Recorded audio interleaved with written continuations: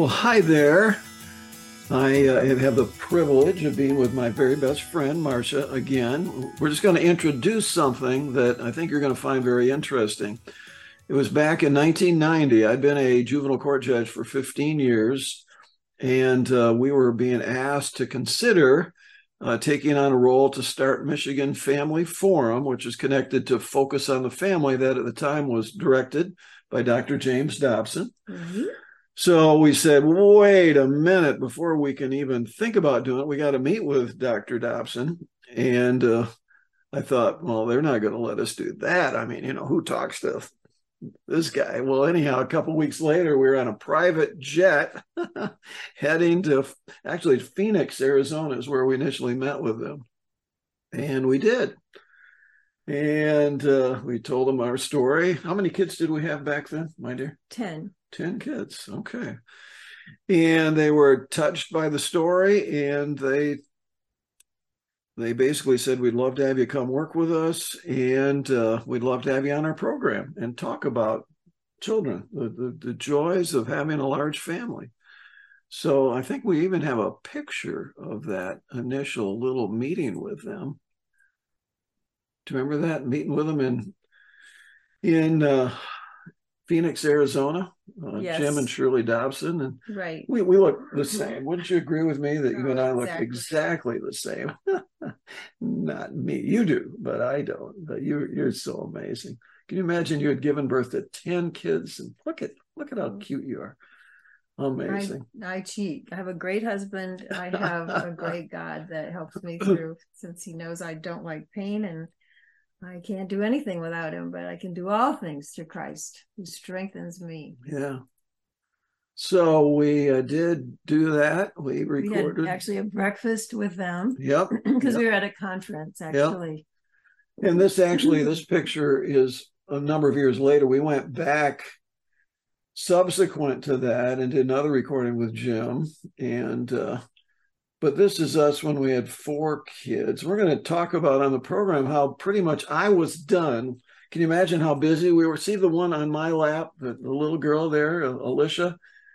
When you look in your dictionary for strong-willed child, you do see her picture, just saying. But she's also amazingly winsome, loving. Amazing. She moves mountains. And she has given never trade her in for anything, any other personality with her. I agree. And she gave that strong will to Jesus. And yep. I'm just so amazed. Every one of them, just so amazing.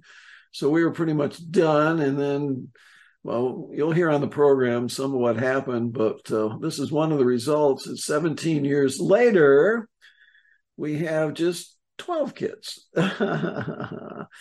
And as they grow up, there's the marriage actually of our quote baby, who's in the middle of the back row, Nathan. And of course they start having kids, and this is our 50th wedding anniversary a few years ago. And this past summer, again, this isn't all of them, but most of them, and their spouses and their kids, and we even got one great grandson, not in this picture, but that's just been amazing. So it's been phenomenal. So I think you're going to find it enjoyable. But the other thing is that it's impacted other people, which really was a surprise. It's when people see that, having children costs money and it takes work. But you're talking about working with God for him to create a child that is created in his image, has the potential of impacting this world and then living forever. That's just huge. And again, our story is, it was a rough go for me, much less rough. Well, of course you had to have the kids, but I mean, for me to think about having more and paying for college tuition, everything else that God has wonderfully provided, but it's also influenced some other people. Yes, it's surprising sometimes, like even in a Bible study a few years ago at our church, a woman was in my small group and she just said, I never told you this, because we were new back in that church.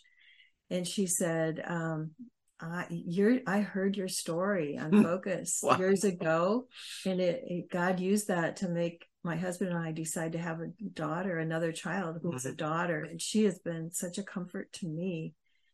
because my husband died not long ago. Wow. And she's just been she just has been a jewel in our lives all the way through. And there's other stories too. Well, our next door neighbors. That's true. They didn't hear the well, they might have heard the broadcast, but they just have had their 11th child. Wow. So, and they're going for 12, I hope and think they are. So. And we another previous podcast, you can check it out. The Bontrager family, we interviewed them. They were going to have just 2 or 3. And then they heard the broadcast. I think it was rebroadcast in 1994. And now they have 10, and they travel the country as the Bontrager family singers. And every one member of the family wrote us an individual letter a few years ago, thanking us for the broadcast and for the lesson learned. And some of the younger ones were kind of cute. I said, thank you for talking to Dr. Dobson, because I wouldn't be here if my parents hadn't heard that. So we're grateful. It's just the grace of God. All glory to God. He makes our testimonies of things he shows us and does in our lives. Yes. And we just present the jewels that he's placed in our hands. Yes. Imperfect as we are, and yes. imperfect parents, but just giving him us. And that's what he even said to me different times. Mm-hmm. Would you let me use you, just like I was using Mary when she chose to obey and have really Jesus? Good. Would you let me use you? And I said, yes, God, what a privilege to give him us. And you can do your plan in my life, mm-hmm. God, for your glory. Mm-hmm. That's my longing. That's why I'm here. He's saved my life different times. And I continue to be so grateful that he loves me unconditionally, and is just grace that I'm saved, and I can give him myself every day.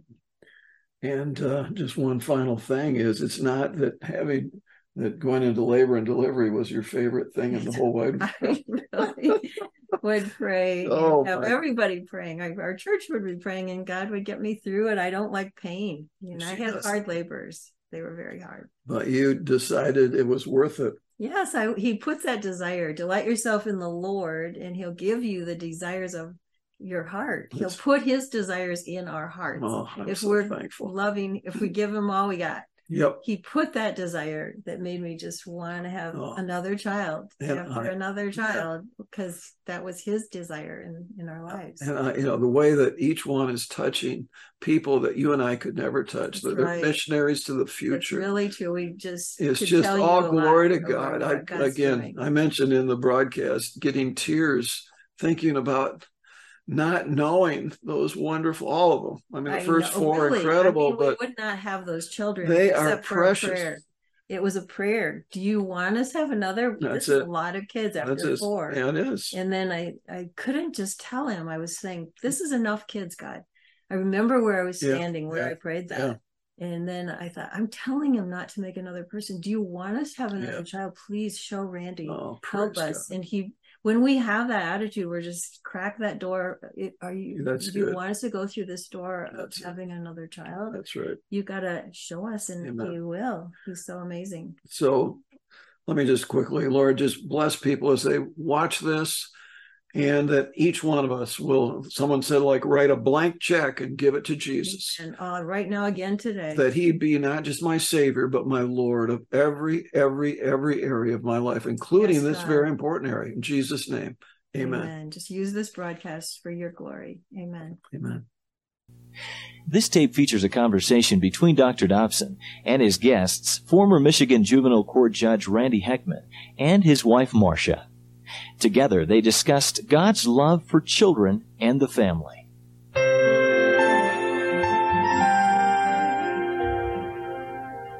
Randy and Marcia Heckman have become very good friends to Shirley and me, and I know you've enjoyed their friendship as well. That's right. We had known the Heckmans for only a short time when we recorded this interview back in April of 1990, and we held it. We didn't air it immediately in order to offer a surprise at the end of the program, which we'll explain later. So this program was actually aired in July of 1990. And if you missed it then, if you heard it and have forgotten it, you're going to hear that surprise all over again.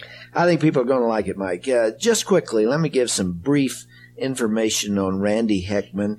Since April 16th, 1990, he has served as the director of the Michigan Family Forum. In fact, at the time of their initial visit, Randy was only 11 days away from assuming this responsibility, and the Michigan Family Forum was opening its doors. He had been a juvenile court judge prior to that, and he left the bench to accept this responsibility in what we call family policy councils. So we have an interest in this family for more than one reason. We really appreciate what they stand for. But this interview dealt with their very large family. They had 10 children at that time, and we'll hear a little bit more about that on the tape. And don't leave early. Stay all the way to the end for that surprise. Well, Mike, we're going to meet a superstar family today. I mean to tell you, this one goes down in the Family Hall of Fame. Most of us are just ordinary folks trying to cope with life. Speak for yourself. Yeah, well, there are some exceptions, Mike, and we have an exception here today. I am delighted to introduce Judge Randy and Marcia Heckman to our listeners. You folks are going to love these people. Welcome to Focus on the Family. Thank you, Jim. Thank you. Randy has a Bachelor of Science degree in management from MIT. He received his law degree from George Washington University. He's been a juvenile court judge for 15 years in Kent County, Michigan since 1975. I'm sure you have a million stories to tell associated with that responsibility, Randy. Maybe we'll hear some of them. Only recently has left that prestigious post to serve as the director of the Michigan Family Coalition, one of the 16 coalitions that Focus on the Family has had a hand in starting, at least has provided some of the development, the experience, and so on. We'll talk about that later, but perhaps the job that brings the most delight to Judge Randall Heckman is that of being a dad, and Marcia to being a mom. Are these folks mom and dad? There are 10 kids sitting out in the gallery. Marcia, you have given birth to all of them. None of them are adopted, right? That's right. 10 kids, and you want 3 more, I understand. I really love that. Looking at you, one would never guess that you have given birth to 10 kids. And I'm telling you, Mike, they are the most delightful kids. They've been in my office, and they are polite, and they're just a wonderful family. Did I describe that right, Randall, in saying that of all the things you've done and your accomplishments and being a juvenile court judge and having that kind of respect and dignity and so on, that being a dad is the thing that you're most proud of? There's no question. And that's what gives me the greatest joy as well, is to look at those children. We had a birthday the other day of one of our children, and as I looked at her, I just welled up with tears, thinking if she wasn't in our life. And then I looked at all of them, and I just thought, each one of those children is of infinite value. In fact, I met you all several months ago in Phoenix, and we had breakfast together. That's and right. We were sitting around the table, and you were talking about your children.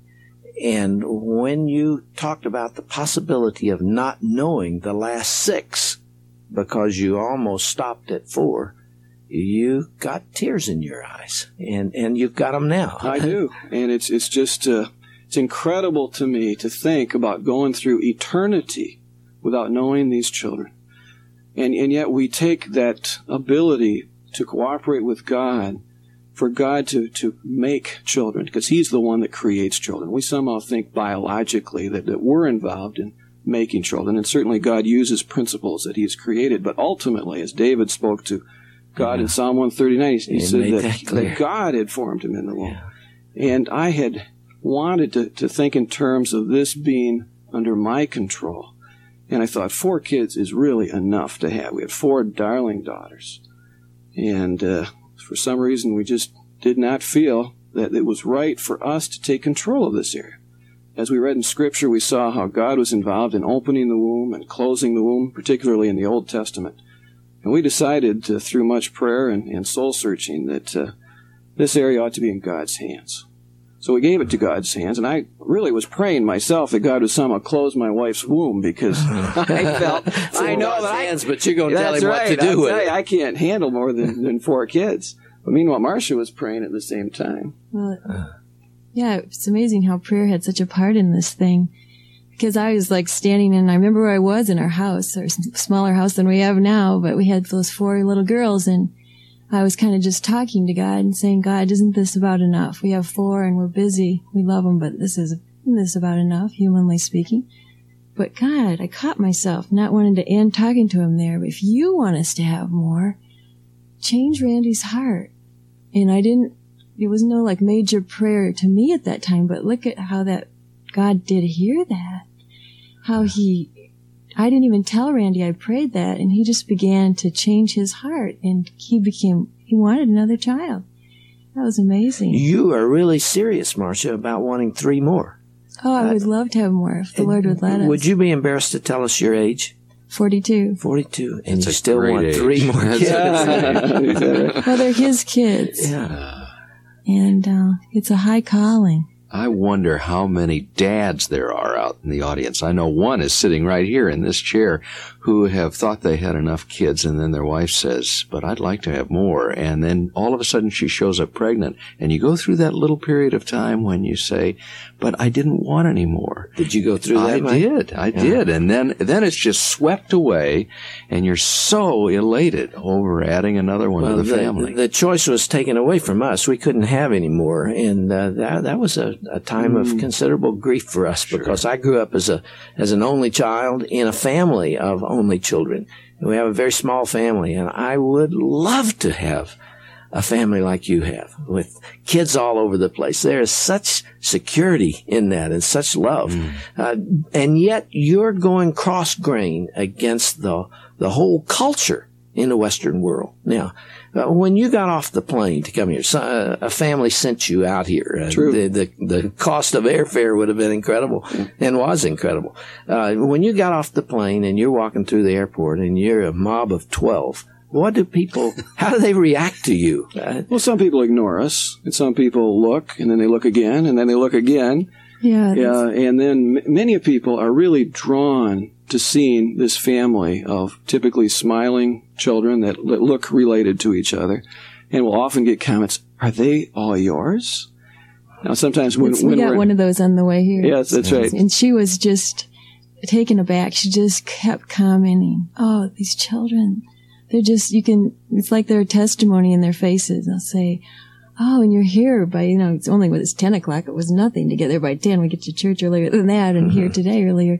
But, just kept commenting, and it's such a wonderful opportunity to share Christ with this person. I mean, it's like the Lord might bring some up. Tell me how. How do you use this for the Lord?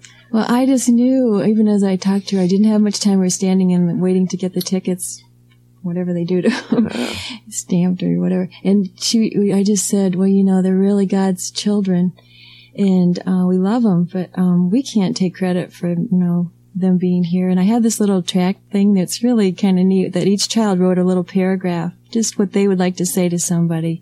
It says, what does this family have to say at the top? It's got a black and white picture at the top. And it's your kids that have made these statements. And then it just tells how do we do? We're not perfect. We have our times for sure. But God is the one that helps us to forgive each other and get up and love each other and keep pressing on. And so it tells that in this little tract, this little paper. So I said, would you like to, could I have that? The ones that he's really bringing will say something like that. And she'd never heard of Focus on the Family. But I told her we're on our way out here to be on the show. And she said, when is it going to be on? Would you tell me? Here's my address. So it was like she was really interested. Mike, when they say they're not a perfect family, we have a case in point this morning. They got up to come over here and forgot one of the kids. Scott got left behind. How old is he? He is 5. You ought to hear him tell about that. Yes, he's 6. There's always one that wanders off. I asked him what he did when he realized he'd been left, and he said, well, first I cried, and then I prayed, and then he went and reported it. That's right, yep. And they called over here to Focus on the Family, and you guys went back after him. I do. You didn't realize you were missing one, right? No. Not until we were introducing the family to someone downstairs, and I came down to Scott's in the order, and he wasn't there.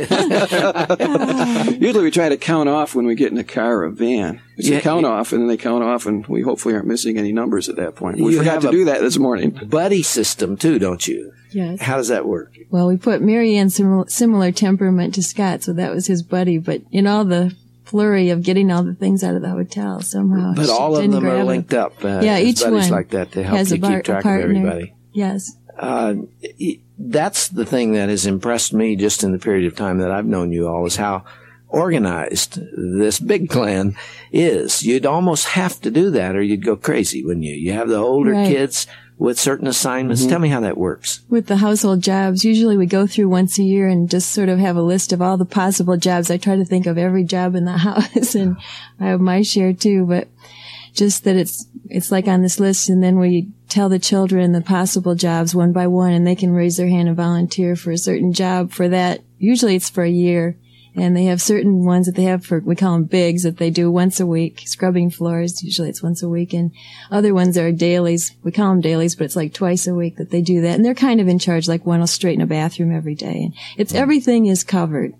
Laundry too. So each girl has a certain color thing. They do darks and sounds like a camp experience. Yeah. now let me really blow you away. This pretty lady sitting right here who's had 10 children, homeschooled all 10 of them last year and 4 of them this year.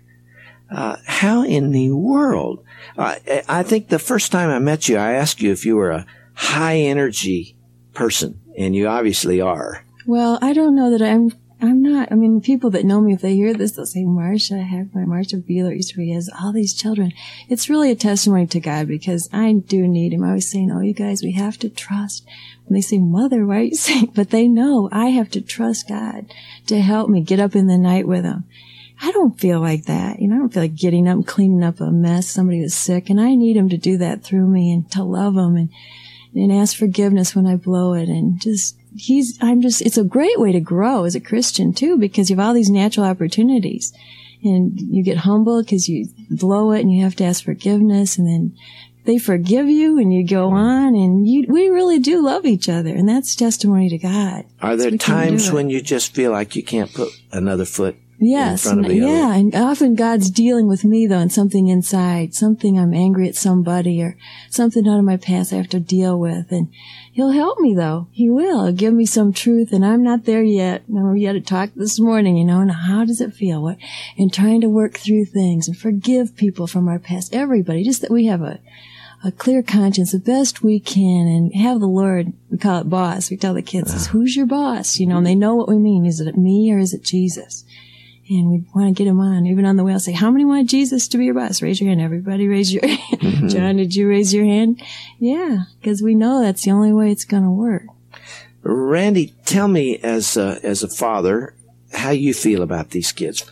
Well, Marcia was too quick when she described how I felt when she told me she was pregnant with number 5. Remember, I said that she was praying that she would have more children. I was saying, boy, before God, I really feel that this should be God's decision.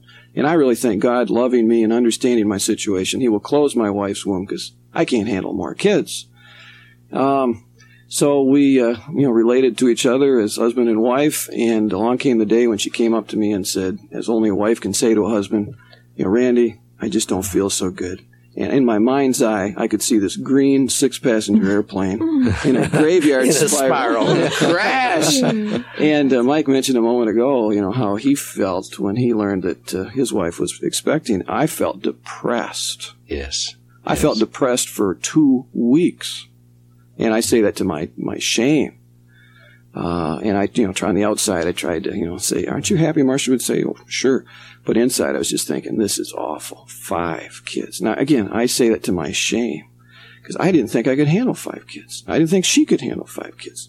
My picture of God was small in that sense. Well, the reason I had tears when we talked about this before is that I just think about what life would be without the next one that came along and the following. But David, his name means beloved. And he is such a precious young man. I wish you could spend time getting to know him. But he wouldn't be here if I had run that part of my life. But my attitude of feeling upset with that next child coming along, to me, is a pro-abortion attitude. People do not have abortions because they want to kill babies. They have abortions because they have other things in life more important than having a child. And this pregnancy is inconvenient. This child is inconvenient. Yet they want to relate sexually, you understand. There's an inconsistency there. Mike, this is the essence of the philosophy that drives these folks, is that the pro-life position, the pro-life movement, the pro-life understanding involves a lot more than just preventing the killing of babies. That's right. It involves how we feel about life, about God's precious gift of procreation. That's right. Of bringing a youngster into the world. You and I talked before about how many parents approach the arrival of a baby or even the adoption of a baby like you would buy a new car or a used car. Kicking the wheels, looking it over, seeing if it's adequate, if it's going to serve you well. When in fact, every one of those little children are worth more than the possessions of the entire world. That's right. So it's a whole attitude toward children that you're talking about. And who's in charge of making these children? We have such a biological viewpoint of life where we say, well, do you want to make a baby this year, wife? Well, I don't know. Do we have money in the bank? Do you feel like it? I don't know. And that is so ungodly. God is the one who says, I want a young man or a young woman for a purpose. I mean, we can look to biblical days. We can think of God making a Moses when Moses' parents already had their millionaire's family, their boy and their girl, Aaron and Miriam. And there was trouble in the land. And there was overpopulation and everything else. And if you had a boy baby, he's dead meat. And they said, no, we are going to be open to God for a child. And God said, I want to raise the leader, greatest leader the world's ever seen, in the form of Moses. We see Jeremiah 1:5 where God says, before I formed you in the womb, I knew you and I appointed you to be a prophet to the nations. God wants to make children to be leaders and followers and servants in our culture. And we as Christians treat it, like you said, like picking out a car. Or what side of the town do you want to live on? Or what kind of car do you want, or whatever. It's not that way. It should be in God's hands. If we really want Him to be Lord of our lives, why not this area? We're talking about whether or not children are going to be created by God who have the potential to impact eternity. And we demean that. We raise up sexuality to the point where we actually worship it as a culture. And yet we so demean the creation of children who have the potential of living forever. Marcia, let me play a game with you. Let me say some words that I'm sure you've heard before, and then you answer them for me. Suppose I'm a neighbor friend of yours who comes over for coffee in the morning, and this person says, Marcia, I don't want to offend you or anything, but if you really want to know what I'm thinking, I don't think it's fair for you to have all these children. The world's natural resources are in short supply, and there's only so much to go around. And if everybody did what you're doing, we would just totally overpopulate this world. And in fact, that is happening now. And you're not being responsible in bringing all these kids into the world. You've heard the argument. Right. What do you say to people like that? Well, Randy would be a better one for the facts on this thing, but that really the whole world can fit in the state of Texas, is it?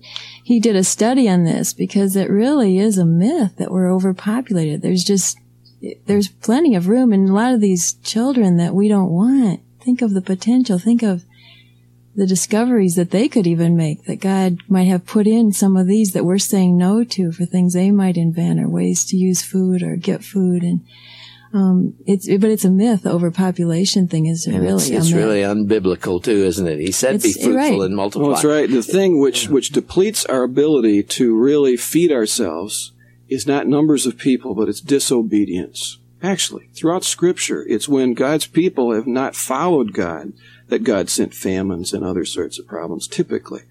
And there's some excellent writings by Dr. Julian Simon, for example, the Unlimited Resource, who shows, actually, he's an economist, who shows how in the history of the world, if you give people the freedom to respond to temporary shortages, that actually the more people there are, the higher the per capita standard of living can be, because people respond with their minds and are able to be very productive, much more efficient.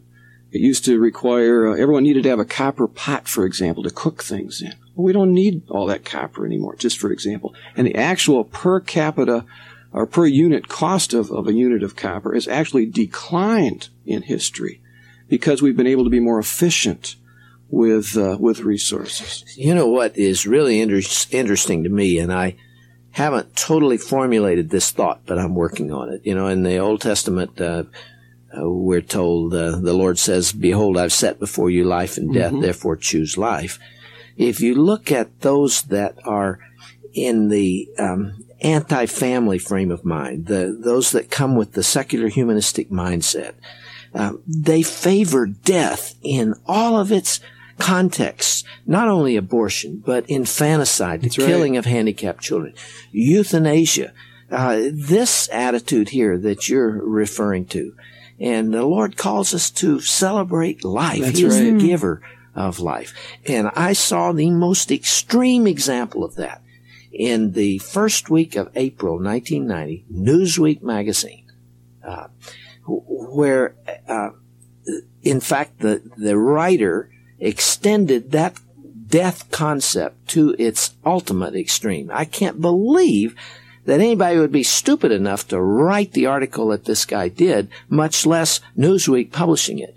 But he proposed, because of this overpopulation problem that we have, quote unquote, in fact, we're approaching zero population. We're below zero population. If it were not for immigrants, right? Even with immigrants, we will have a population decline. The U.S. Census Bureau is projecting a population decline in the United States within 45 years, including immigration. That is, that deaths will outnumber births plus immigration. Well, that makes this even more foolish, because what he is suggesting and proposing is that when a girl turns 13 and is pubescent, that the government give her $400 for not getting pregnant in 1 year. The second year, she gets $500. The third year, $600. The next year, $700, up to 52 years of age, or $100,000 that she would be paid to remain barren. And the cost for this is $117 billion, which he has some convoluted way of computing that we're going to save money through the welfare system.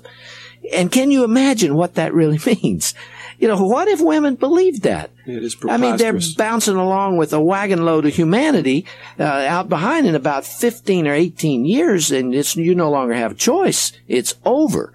And so then you have this aging, dying, selfish population heading toward death. That's it. With no newness and no freshness and no springtime and no regeneration and no procreation and no babies and no maternity wards and no pediatricians and no toys and no schools and no joy and the giggles of childhood. That's right. All of that would be gone. You got this wrinkled up, dying population. That is the dumbest thing I've ever heard anybody say in the history of mankind. That's right. And yet he would said it with a straight face, apparently, and Newsweek published it as though that was a good idea. I know, it's preposterous. It just shows how far this death mentality has gone. There's a proverb, Proverbs 14:12. It's repeated in Proverbs 16:25. There's a way that seems right unto a man. There's a lot of things that seem reasonable, logical. Yeah, that makes sense. But the end thereof are the ways of death. And that's what we've done to our culture. Man, apart from God and his wisdom, inevitably heads toward death. And that's the way our culture's going. Apart from Christians taking a stand. I can't blame the non-Christian world for not understanding God's principles. But I can blame Christians for not practicing God's principles. That's what needs to happen. Christians need to lead lovingly by our radical, if you will, biblical-centered lives. And by God helping us, that's what Marcia and I have been trying to do. We just need to, make him boss of this area of our lives, because he can make us want what he wants. If we I just had a very glance at God that day. I said, but God, if you want us to have more children, change Randy's heart. And he heard that and changed his heart. But then after that, even between children, we'd pray, God, what do you want us to do? We don't want to take this area. We could humanly figure it out. Well, this much money, this much time. What's Marcia want her potential to be? Blah, blah, blah. But God, what do you want in our lives? We really don't want it. Life is short. I don't want to waste it on me telling him what to do. I want his best. God, what do you want? And he began to change our heart to see that children, this is just, you can't express the value of a life that he could use for his glory. And what a privilege. I got one shot at life. What a privilege. I think you've done pretty well with it, Marcia. They're for him, though. As we come down to the end of this broadcast, I do feel a need for an expression of some balance because I'm concerned about the exceptions that are out there. There are infertile couples out there. That's right. Who have perhaps wept through this discussion. It isn't fair. You guys have 10, want 3 more. I can't have 1. There are also people out there who are not well. Who are physically ill, who are not able to keep up with the children they have. Now, I know the Lord can do a miracle in their lives, but they still have to deal with an additional issue that we haven't talked about here. And there are other people who are in real poverty. There are other circumstances, but I felt our listeners need to hear how you all feel about this. And I wish, Mike, that they could be here to see that family of 10 out there. You wouldn't take $1 million for one of them, would you? Not $1 billion, not $2 billion. Yeah. And I can see why. Marcia, you going to have some more? I hope it's really up to God, even as you're talking about these people. That I just love these people too. You know that you're talking about they can't have children, and because I've had miscarriages too, and it's hard. But because Jesus, we don't always understand what He's doing, but we can take our hurts to Him and just pray and trust Him. And that's basically our point, is that we want to, we're not saying to have 1 million children. Right. We're saying give this area to the Lordship of Jesus Christ and be open to Him for what He has. And He is sovereign, whether you have children or don't have children. He must be sovereign in this area. And there's always, we need foster parents and we need adoptive parents for those who cannot have children. There's lots of children looking for homes. And so God loves us all and will meet us where we're at. You know what's exciting to me? I don't know who it is. I have no idea where this person is, but there's somebody out there listening to us today who has been struggling with this very issue. Right. Almost accidentally turned on the radio today and heard this discussion. And the Lord is speaking through it. And there will be a little child in their arms because of what we've had to say today. Amen. Doesn't that excite you? That does. In fact, I've been able to see that. I've gone out to speak on this issue, and a year later I'll come back to that same area, and they'll bring either a picture or a little baby in their arms. They'll say, "You caused this child by what you said." And this just does nothing but give me great joy. Credit to God. Let's talk some more. Randy, I'd like to hear more about your experiences as a juvenile court judge and bring that into this discussion. So let's carry on. Okay. And that's how we ended the first of 2 conversations that we had back in April of 1990 with Randy and Marcia Heckman, who spoke with us as their 10 children sat in the gallery and made faces at them. 9 children. Remember, one that didn't make it. And for those of you who missed the beginning, we have a special surprise here at the end of the broadcast planned. You know, Mike, when we recorded these comments we just listened to, Shirley and I had been with the Heckmans only one time. And that evening, Shirley invited them all over to our house, Randy and Marcia and the 10 children. We had a delightful time. We enjoyed a wonderful dinner together, and we just fell in love with this family. And as we got to know them, it became clear that each one of those kids was uniquely gifted in his or her own way. Each one has his or her own personality and talents and strengths. The family is so beautifully organized, Mike, where the older children are assigned to take care of the younger children. And it is really something to behold. I love that family. That's what it all boils down to. As the evening wore on and we had already eaten, Randy and I were out in the backyard with 1 or 2 of the boys, and we were playing basketball. At that time, I had a basketball hoop on the garage in a concrete area back there, and so we were playing basketball and really enjoying ourselves. And I began to hear this most melodious music coming from our living room. We have a piano in the living room, and so I stopped playing basketball and I went in there to see who was playing. And it happened to have been Renee, who is the second oldest of the children. At that time, she was 17 years of age, and she was playing, I'll never forget the piece. I can hear it ringing in my ears, and that's the surprise because we're going to hear it here. She was playing the Black Key Etude, and it's written by Chopin, and it is beautiful, Mike, but particularly the way Renee played it. So I asked her to play it for me 2 or 3 times, and she did. And then we said, why don't you go home back to Michigan, go to a professional recording studio, and record it so our listeners can hear it. And she did that. We played it at the end of the broadcast in 1990. We want to play it today and let people hear Renee Heckman displaying her talents.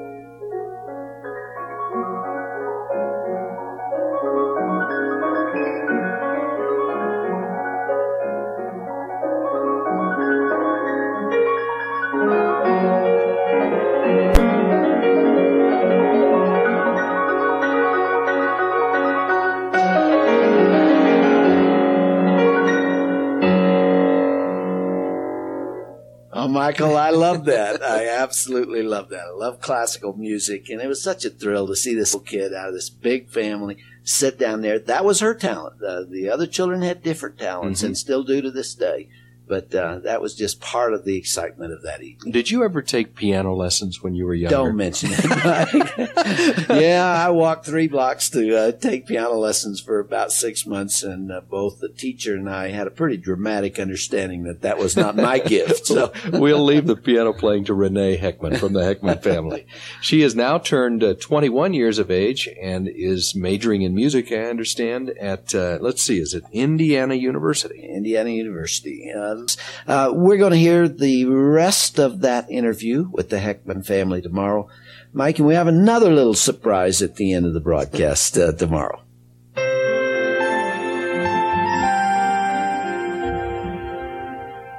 And that concludes the first day of a previously recorded discussion between Dr. Dobson and his guests, Randy and Marcia Heckman.